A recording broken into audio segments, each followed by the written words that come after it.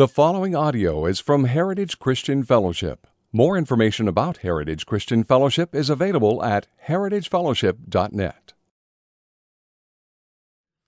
So what is forever? It's a question I've been grappling with this week. What is forever? Have you ever considered how hard it is to consider forever?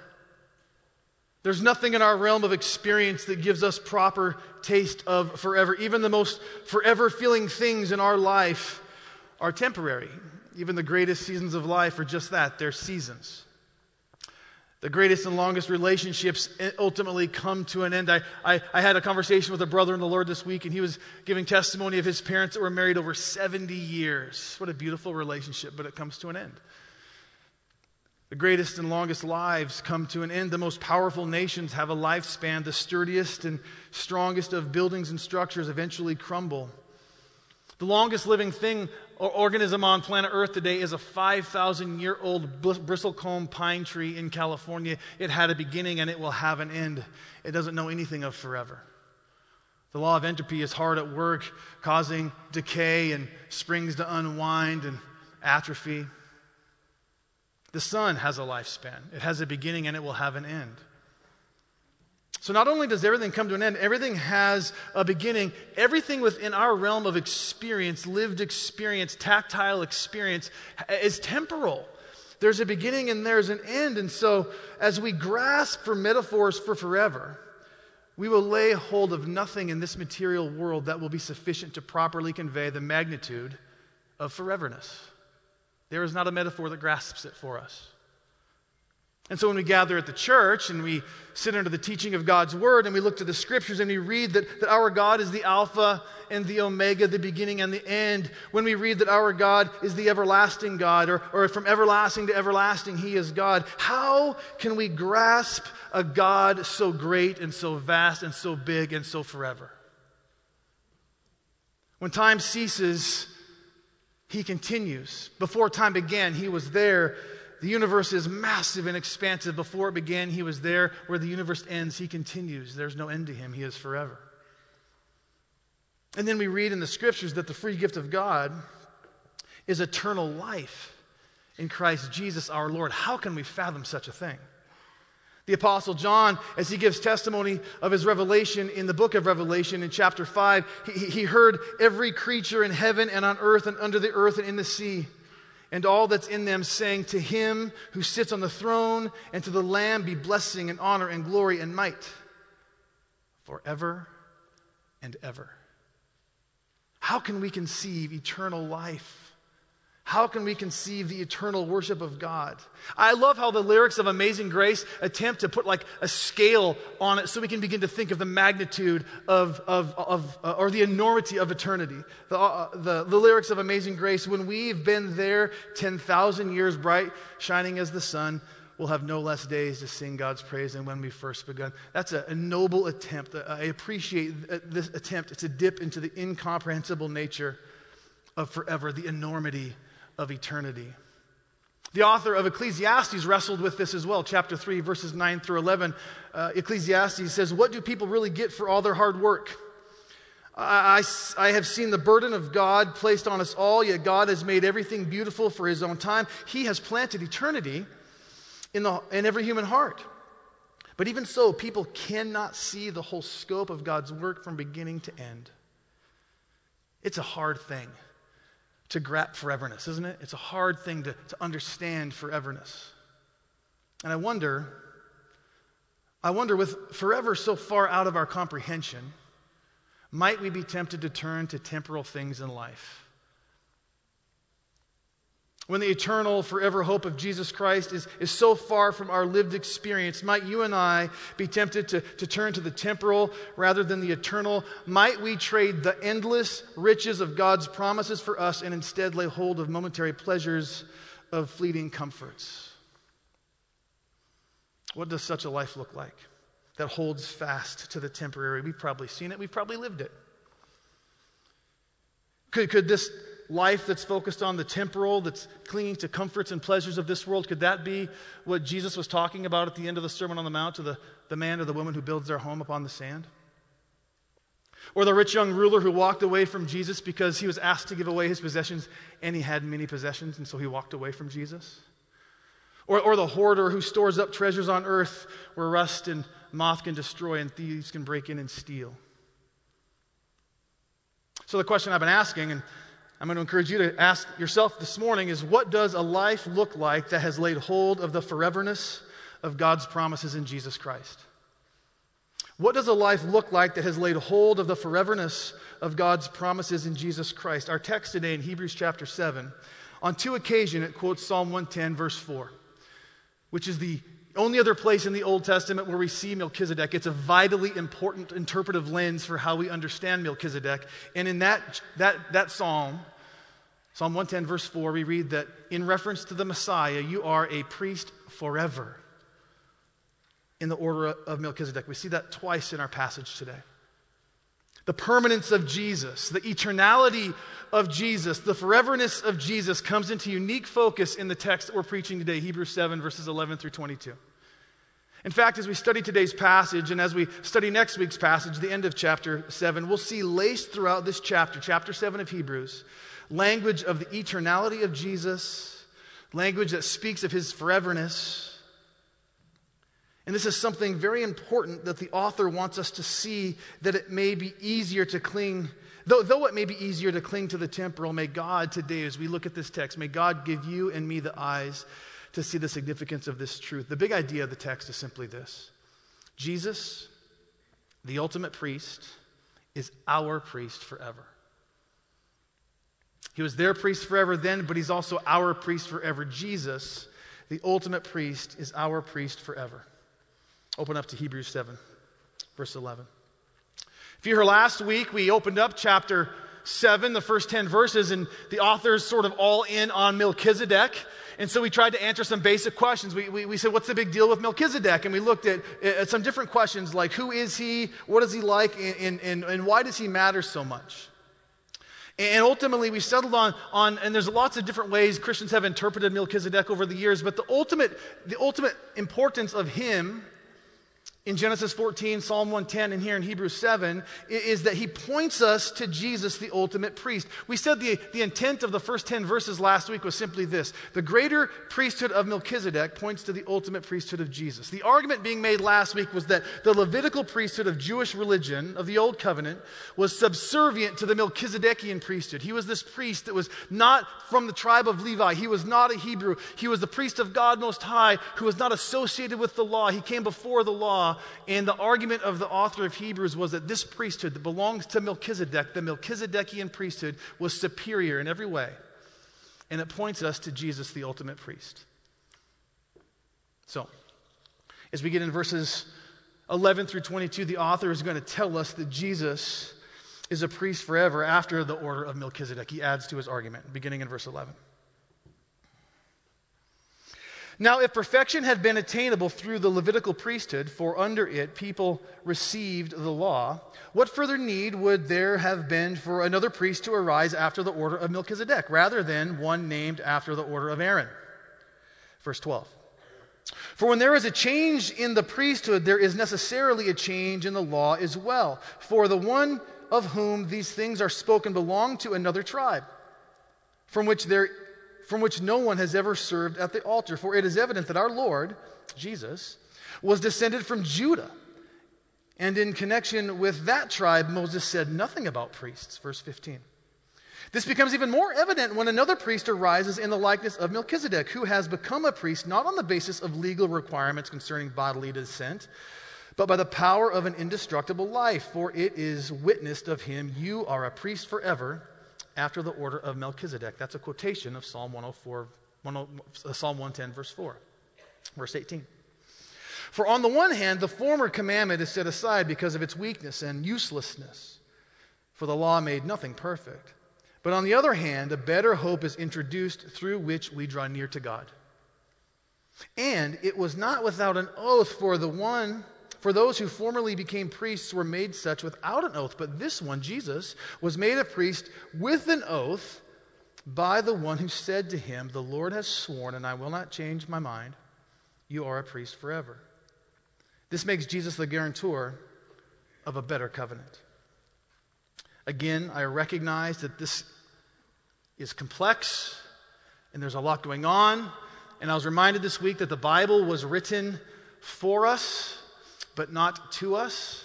And so we have to do some work to understand the original audience so we can better understand how it applies to our lives today. And we'll try to do that as we work through the passage today. But after making an argument here that Melchizedek was greater than Abraham and Levi, and after making the argument in the first 10 verses that the priesthood of Melchizedek is greater than the priesthood of Levi, the author now, he begins to invoke Psalm 110, this very important psalm for how we understand this mysterious priest king from Genesis 14. Melchizedek is both king and priest, and as we look at Psalm 110, which is being quoted in our passage twice today, as I shared last week, there are two stanzas in this psalm. Verses 1 through 3, the first stanza of Psalm 110, we see a divine declaration that creates a king. And then in verses 4 through 7 in Psalm 110, the second stanza, we see a divine oath that creates a priest. Here's the point. The king and the priest were the same person. This was the Messiah. This was a psalm that David wrote that was pointing forward toward a Messiah. Both stanzas show that this coming descendant of David, this king and this priest, will defeat and conquer nations. This is Jesus Christ. And so when we look at Psalm 110, verse 4 being quoted, this is speaking of Jesus Christ. You are a priest forever in the order of Melchizedek. And so Jesus, the ultimate priest, is our priest forever. And this foreverness sets him apart. It's a character trait that Jesus possesses that makes him utterly different from the priests that came before him. This foreverness character of Jesus Christ has profound impact on our lives. It's significant that Jesus Christ is a forever priest. This foreverness character trait, this permanence of Jesus, this eternality of Jesus, the author really wants us to see this. He pounds it as we read through the whole of the 7th chapter. First, he begins talking about how Jesus was a priest in the likeness of Melchizedek. And he says that Melchizedek had neither beginning of days nor end of life, but resembling the Son of God, he continues a priest forever. That's verse 3 of chapter 4. Verse 16, he says that this priest, Jesus, has an indestructible life, a life that will never end. There's foreverness in that. Twice he quotes Psalm 110, a priest forever in verse 17, a priest forever in verse 21. Next week when we get into the last part of this chapter, we'll see that Jesus has a permanent priesthood. His priesthood continues forever. He's been made perfect forever. The author wants us to see the foreverness of Jesus. It provides huge benefit for you and for me. He's not a fickle priest who serves for a season. He is an eternal priest. And Hebrews begins in verse 3, chapter 1, where it says that he has made purification for our sins. And after making purification for our sins, he ascended to the Father, to the majesty on high, and he sits at the right hand of the majesty on high. Our text next week will tell us that he's interceding on our behalf. And so the priestly function of Jesus is a forever priestly function, always advocating for you and for me for all of eternity. This is markedly different from the priesthood the original audience was used to. They were used to Levite priests who lived and served for a season and then died, and then another one would live and serve for a while, and then he'd die. Never forever. And so perfection was not attainable through that old priesthood. It took someone outside of the Levitical priesthood to bring perfection, because the Levites, they were weak, and their priesthood was useless, the argument is made in our text. It made nothing perfect, we read in verse 19.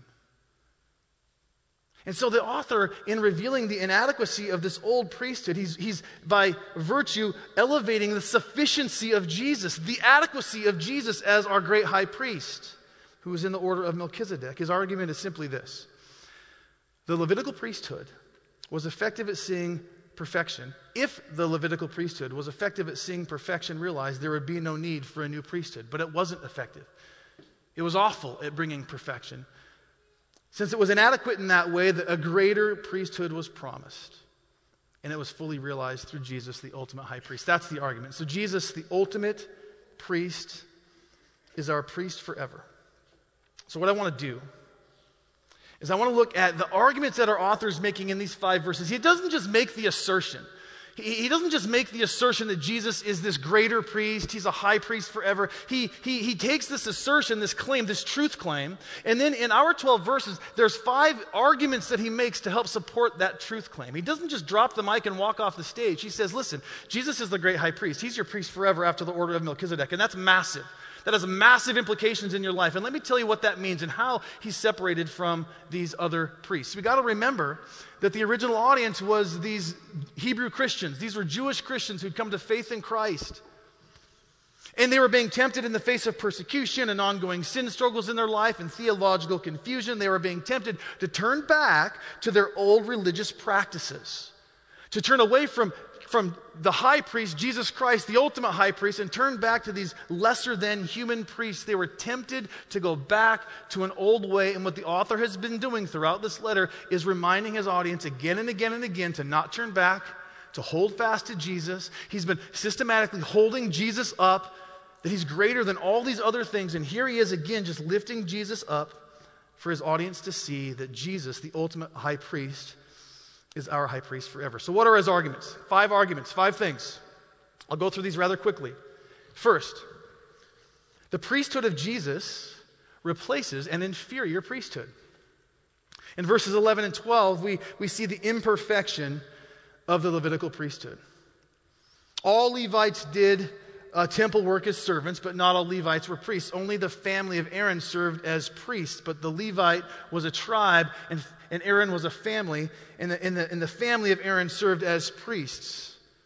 But there was a need for another priest to arise, the text tells us in verse 11. Not from the family descent, not from the line of Levi, but a new priest arose in the order of Melchizedek. It was a new kind of priest.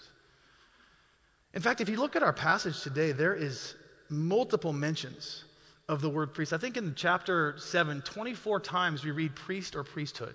In our 11 verses, I think 13 or 14 times. This is a passage that the author wants us to understand something really important about the priesthood. And he's saying that the arrival of a new priesthood in Jesus means that the priesthood of Aaron and the law of Moses were no longer in force.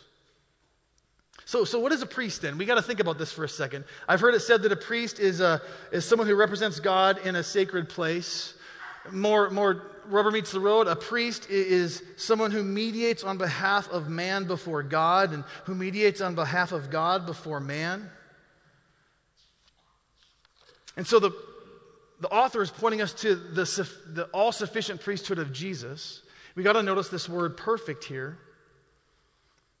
If the goal of the priesthood was perfection, the Levites were failing miserably. We see it mentioned in verse 12. He's talking about the lack of perfection that the Levites were able to attain. And then he comes back to it in verse 19 when he says the law made nothing perfect. Those priests could not bring perfection. They could not truly and finally forgive sins and provide access to God. And to go back to that broken priesthood was just foolish. How many of you in here have climbed Mount McLaughlin? Raise your hand if you climbed McLaughlin. How about Thielsen? How many of you guys have climbed Thielsen? So you get up on those mountains. For those of you that have climbed it, you get up high, you get up above the tree line, and there's no trees, and it's all exposed, and you're up really high, and it's amazing, these volcanic peaks. It's gorgeous. I encourage you to climb it. But if you get in certain spots where they call it scree.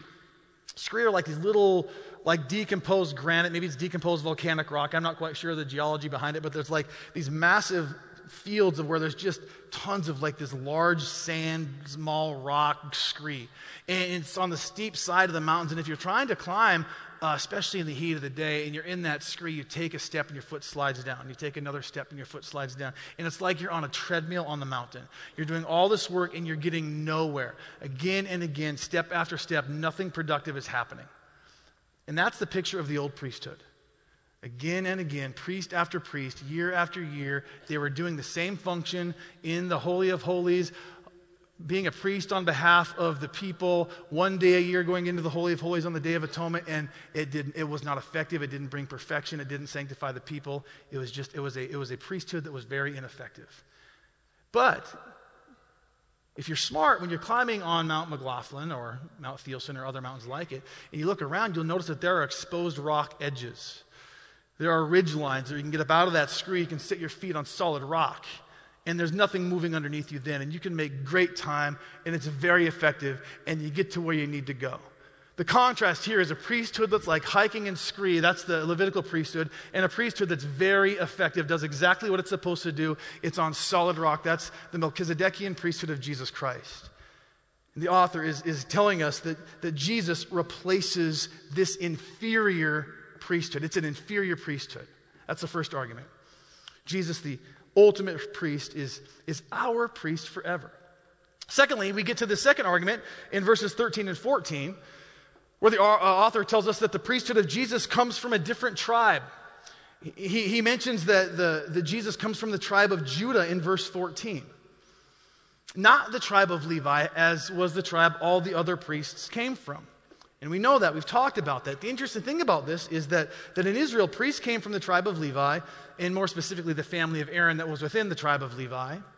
But kings came from the tribe of Judah. David was from the tribe of Judah. And this picture begins to emerge that Jesus is both priest and king. And since his priesthood is different, it's a Melchizedekian priesthood. And since his heritage is from the line of Judah, Jesus is now uniquely positioned to be both priest and king. And that's the whole content of Psalm 110. I read this week that Jesus was from the tribe of Judah rather than a priestly tribe of Levi. Yet he qualifies as an eternal high priest because he is the Davidic Messiah, called both Lord and priest after the messianic priestly order of Melchizedek. And so this otherness of Jesus, continues to set him apart and above from the Levitical priesthood. That's the thrust of Psalm 110.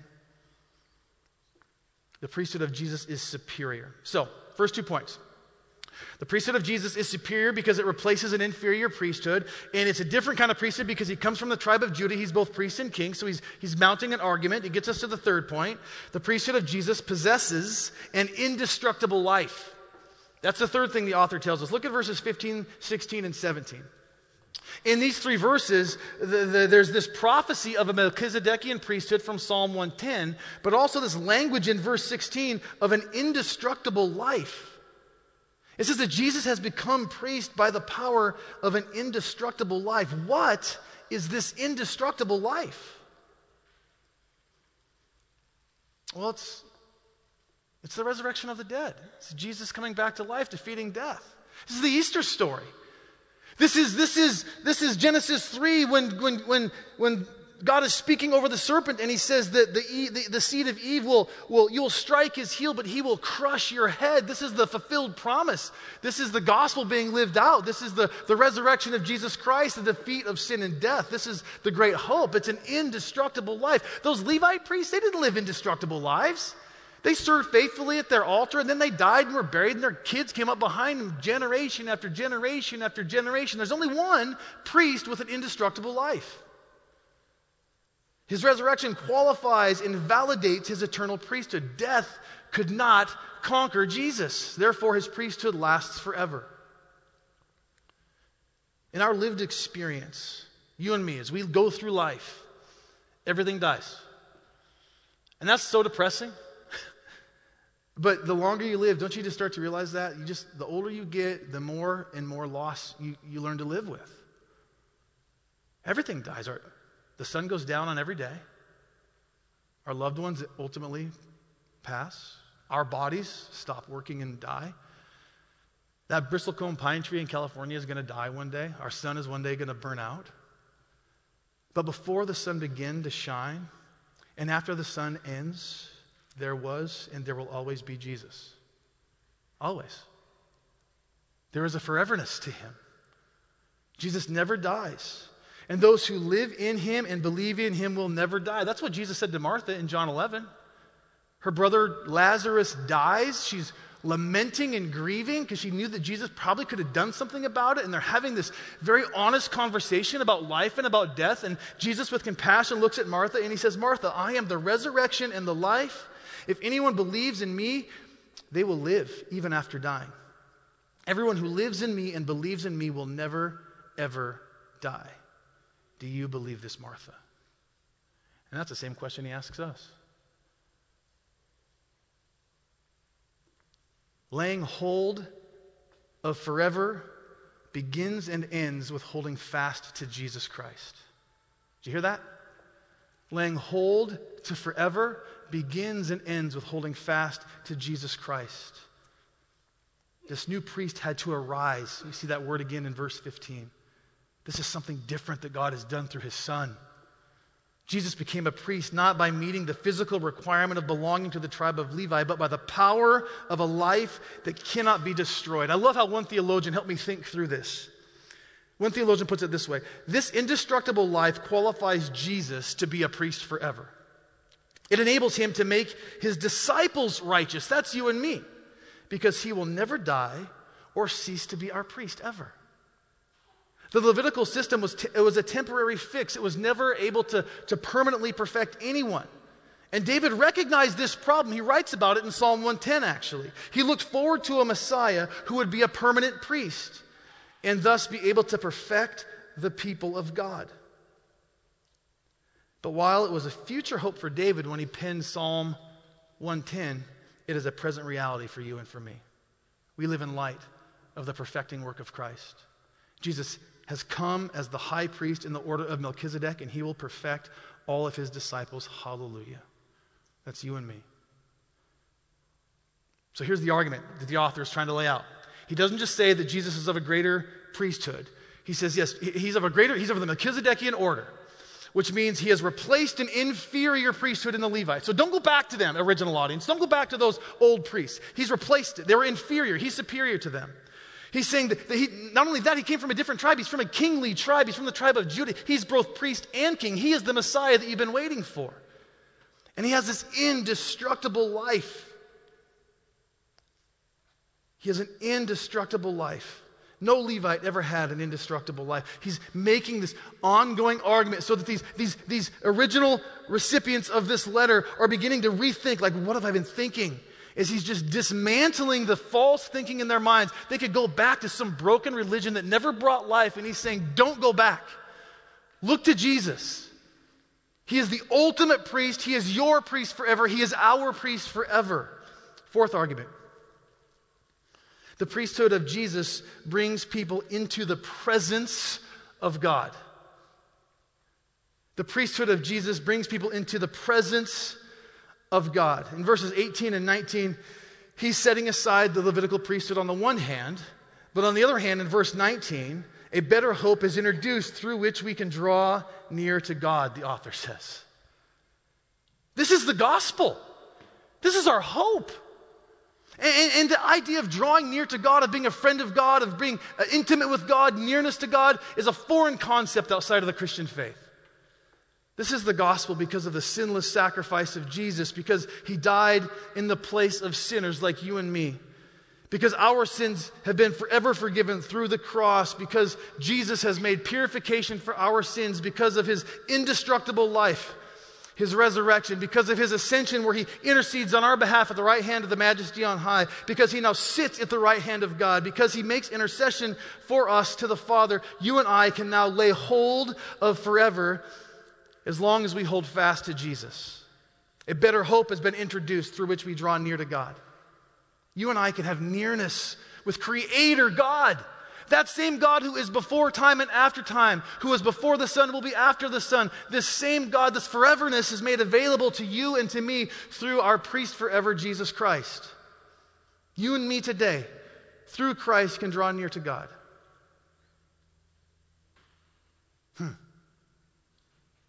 Say that. It's theologically correct. But do you know what it's like to draw near to God? When you walked in this sanctuary this morning, did you come confidently expecting to draw near to the living God?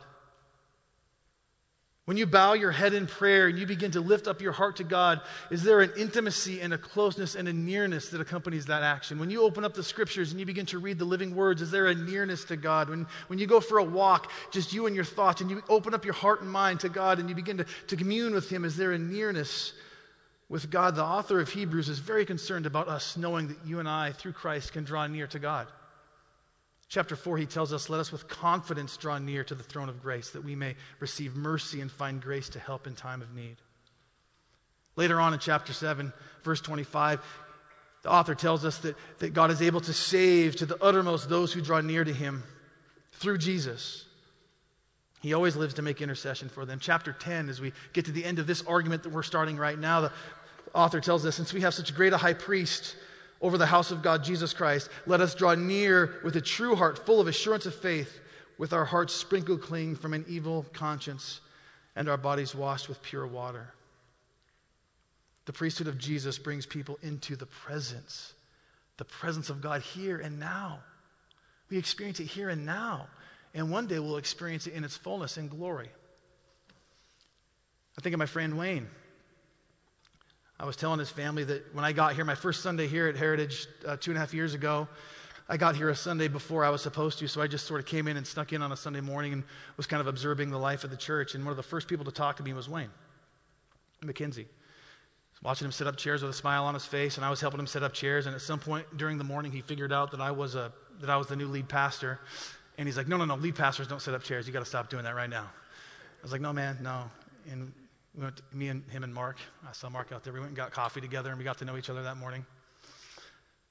You know, I know that Wayne was a man who drew near to the Lord. I hear great testimony this week from his family and friends about the way he would meet with God in Scripture and in prayer, and he practiced drawing near to God as a discipline through Christ, all grace, but he drew near to God. I imagine those who I know who have loved Jesus. I often imagine them. Those in my family and friends like Wayne who experienced on this life what it was like to confidently draw near to the throne of grace on this side of glory. I often imagine what it's like for them when they're in glory. They experience moments of intimacy with Jesus on this side of glory, moments of nearness, beautiful moments of nearness here and now. But then I imagine that moment when they're in the presence of Jesus, in friendship with Christ and nearness with him and intimacy. There's no hindrances, no encumbrances, nothing stopping. Man, when we were praying this week over Wayne, over his loss, boy, there's lots of grief, and there should be, because it's sad. But what great joy to know that our brother today and those saints who've gone before us, who are in Christ, they are in the presence of God, experiencing to the fullness what it means to draw near to him because of Jesus, our great high priest. So the argument that is being made here is that Jesus is a part of this different priesthood. He's replaced the inferior priesthood of the Levites. He comes from a different tribe, Judah, not Levi. He has this indestructible life, and we're going to unpack this much more in the coming chapters, but because of his function as high priest, because of what he's done for us, you and I can now draw near with confidence to the throne of grace. We can draw near to God. It's an incredible, there's no other priest like him. This Jesus, he is the ultimate priest. He was their priest forever. He is our priest forever. Amen?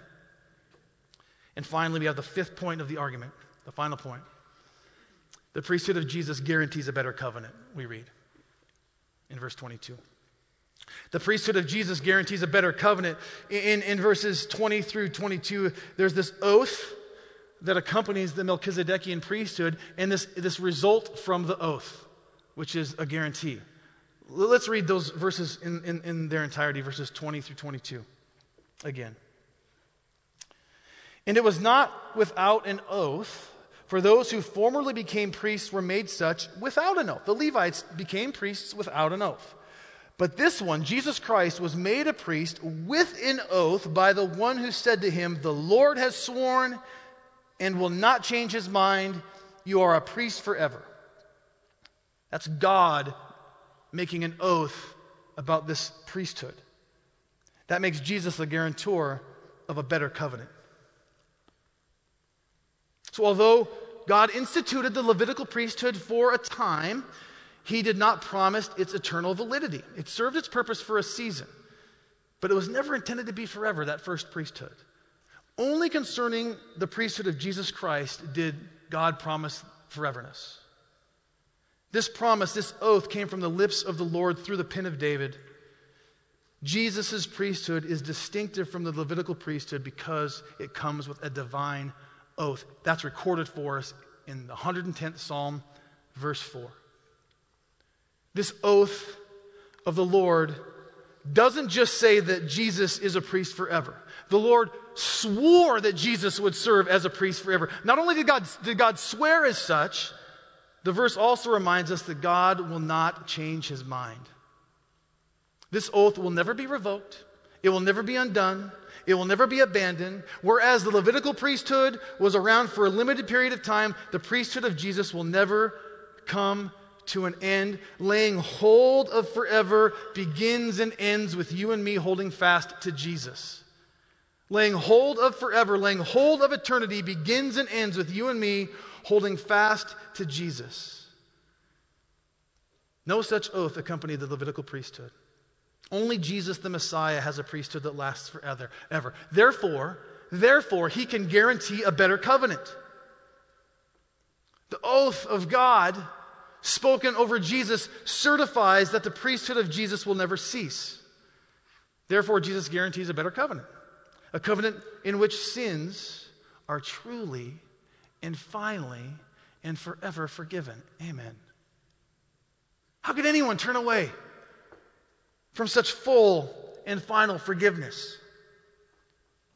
After making purification for sins, Jesus has ascended to the right hand of the Majesty on high. That's how our author begins his letter. What an awesome promise. The Lord himself has made an oath. He has sworn, and he will not change his mind. Jesus is a priest forever after the order of Melchizedek. I read this week that an oath isn't necessary for God's sake, but for the sake of you and me, of human beings. It confirms and underscores the unalterable character of God's purpose. God's oath here, it demonstrates that this priesthood is permanent. All of this makes Jesus the guarantor of a better covenant. In other words, because of the divine oath that has established his priesthood, because of the foreverness of his priesthood, because of the indestructible life that this priest possesses, and because his priesthood is perfect, he guarantees a better covenant. Listen, this covenant is anchored in the eternal, unchanging oath of the God Most High. It is expressed through the perfect, death-defeating work of the forever priest, Jesus Christ, the Son of God. Listen to this. This covenant, this eternal, forever, saving, salvific, hope-inducing covenant is anchored in the eternal, unchanging oath of the Most High God. It's expressed through the perfect, death-defeating work of the forever priest, Jesus Christ, the Son of God. Do you hear that? The author is begging the original audience, and God is begging us to hold fast to these truths. His argument unfolds. Jesus' priesthood is sufficient and superior in every way. He's replaced the old priesthood. He comes from a different tribe. He has an indestructible life. He actually brings people into the very presence of God, and he guarantees a better covenant. Why would anyone ever return to a lesser priesthood? Why? Jesus, the ultimate priest, is your priest forever. Man, that is so hope-inducing. Right now, as you sit in this place right now, he is mediating on your behalf to the Father. Isn't that incredible? It's incredible. My guess is, unless there's some in here who have a Jewish background, and there might be some of you that I'm not aware of, but my guess is that you have never been tempted to turn away from Jesus and turn to the Levitical priesthood in your lifetime. My guess is that's not been a struggle for you. My guess is you've never wrestled deeply about the efficacy of the old priesthood versus the efficacy of the Melchizedekian priesthood of Jesus. That's probably not been an area of faith struggle for you. No doubt you've never anguished or experienced eternal or internal turmoil as you've considered leaving Jesus and returning to a lesser priesthood. That's probably not been a struggle you've had. However, I'm fairly certain, if my lived experience is anything like your lived experience, I'm fairly certain that you've experienced internal turmoil as you've considered leaving Jesus and returning to beliefs and behaviors and worldviews that would cause you to functionally leave him. I'll say that again. I'm fairly certain that you've experienced internal turmoil as you've considered leaving Jesus and returning to beliefs and behaviors and worldviews that would functionally cause you to leave Jesus. My guess is there's been a season in all of our lives in this room where we've been in that place. Today, as we gather here, my heart tells me that there are some of you here, maybe many of you, who are in a sweet, sweet season of intimacy with the Lord. You've been holding fast to him in a very awesome, transformative, personal, friendship, intimate sort of way. It's a sweet, precious time in your walk with the Lord. Praise God. Hold fast. Don't let go. Drink of that intimacy. It's incredible. My guess is also that there are some of you here who've never even turned your face to Jesus. Maybe you've been in church for a while, maybe you've heard some of these stories, but for you, all you've ever known is holding on to the things of this world or the things in your own life. And maybe today, for the first time in your life, you're able to consider what it would look like for you to let go of those things, those lesser things, and hold on to the ultimate thing, Jesus, your priest forever. My hope is that by God's Spirit, through the preaching of his word today, that you are made aware of the truth that God loves you, that Christ bore your sin. He took your sins to the cross when he died there. And as he was nailed to the cross, so were your sins, the very things that separate you from God. And your sin was covered. It was atoned for through Jesus. And he took the shame and the sin that separates you from God. He paid the penalty for that, and he gave you his righteousness. That's what the cross does. That's the gospel. And my hope is that today, some of you in this room right now, maybe for the first time, are hearing that truth, and it applies to you. He is your priest forever. But I think about the original audience, and I think about our audience. The original audience were Christians who were being tempted to turn away. For them, it was a Levitical priesthood thing, and persecution and some other stuff. I'm not sure what it might be for you. My guess is there's lots of us in the room today who can identify with being in that camp. My guess is there's some of you in this room even right now whose grip is loosening on Jesus. You're wavering and you're holding fast. You're at risk of giving up. You're at risk of turning away and turning to something lesser, something else. You're tempted to let go of the one you cannot see, even though he claims foreverness. You're tempted to turn to temporal things. You're on the scree of life. When you turn away from Jesus, you step back on that scree and you're just digging holes. You're stuck in the sand. You're working like crazy, not getting anywhere. And sometimes you're not even aware. You're not going anywhere. You got your head down. And one day, maybe right now, by the Spirit of God, through conviction, your head is caused to lift up and you look over and you see, oh my goodness, what have I been doing? Where am I at? How have I let go of him? How did you get here? Has it just simply felt easier or more practical to let go of him? Is a more real-time, relevant opportunity before you? A more real-time, relevant holding fast to something that you can see, but in the end it has no power to save and guarantees you nothing? Again, we've got no frame of reference to think about forever, and so sometimes we just don't let our mind go there and we just hold on to the things of this world that have a lifespan. And they're not eternal. Only Jesus guarantees a better covenant where you'll find grace and full and final forgiveness. And so, church, and I'm speaking to myself here too, I wonder what or who it is that is tempting you to give up on Jesus. Maybe those words would never leave your lips, but as you examine your life, that's exactly what's happening. I wonder what or who it is that is tempting you to give up on Jesus, to loosen your grip on him. I'm encouraging you, everybody right now in your mind, to scour the landscape of your life and put in your mind exactly that thing or that person or that relationship or that job or that temptation right now. I want everybody to put it in your mind. Whatever it is. What's its lifespan? Is there permanence in that thing? Is there an eternality in that thing? Is there a foreverness in that thing? And if it's not Jesus, the answer is no. The answer is no. Laying hold of forever begins when you and I hold fast to Jesus. There is only one who is a forever priest. There's only one whose salvation lasts forever, whose forgiveness reaches into forever, whose promises are yours forever. Jesus, the ultimate priest, he is your forever priest. Laying hold of forever begins and ends when you and I hold fast to Jesus. Would you pray with me? Father, I'm so grateful for this word today. God, I'm so grateful also for conviction that your Spirit can bring in our lives.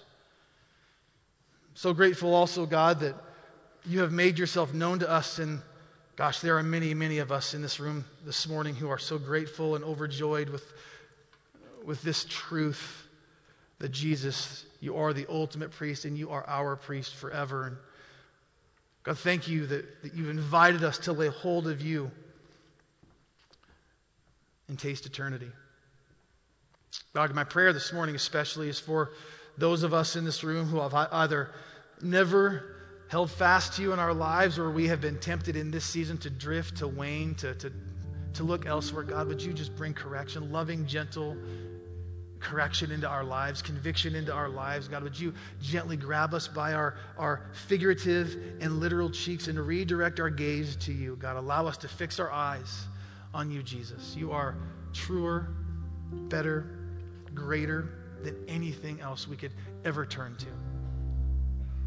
You are a forever priest whose salvation is forever, whose forgiveness reaches into forever, whose promises are ours forever. God, may we confess that, Jesus, you are Lord of our life.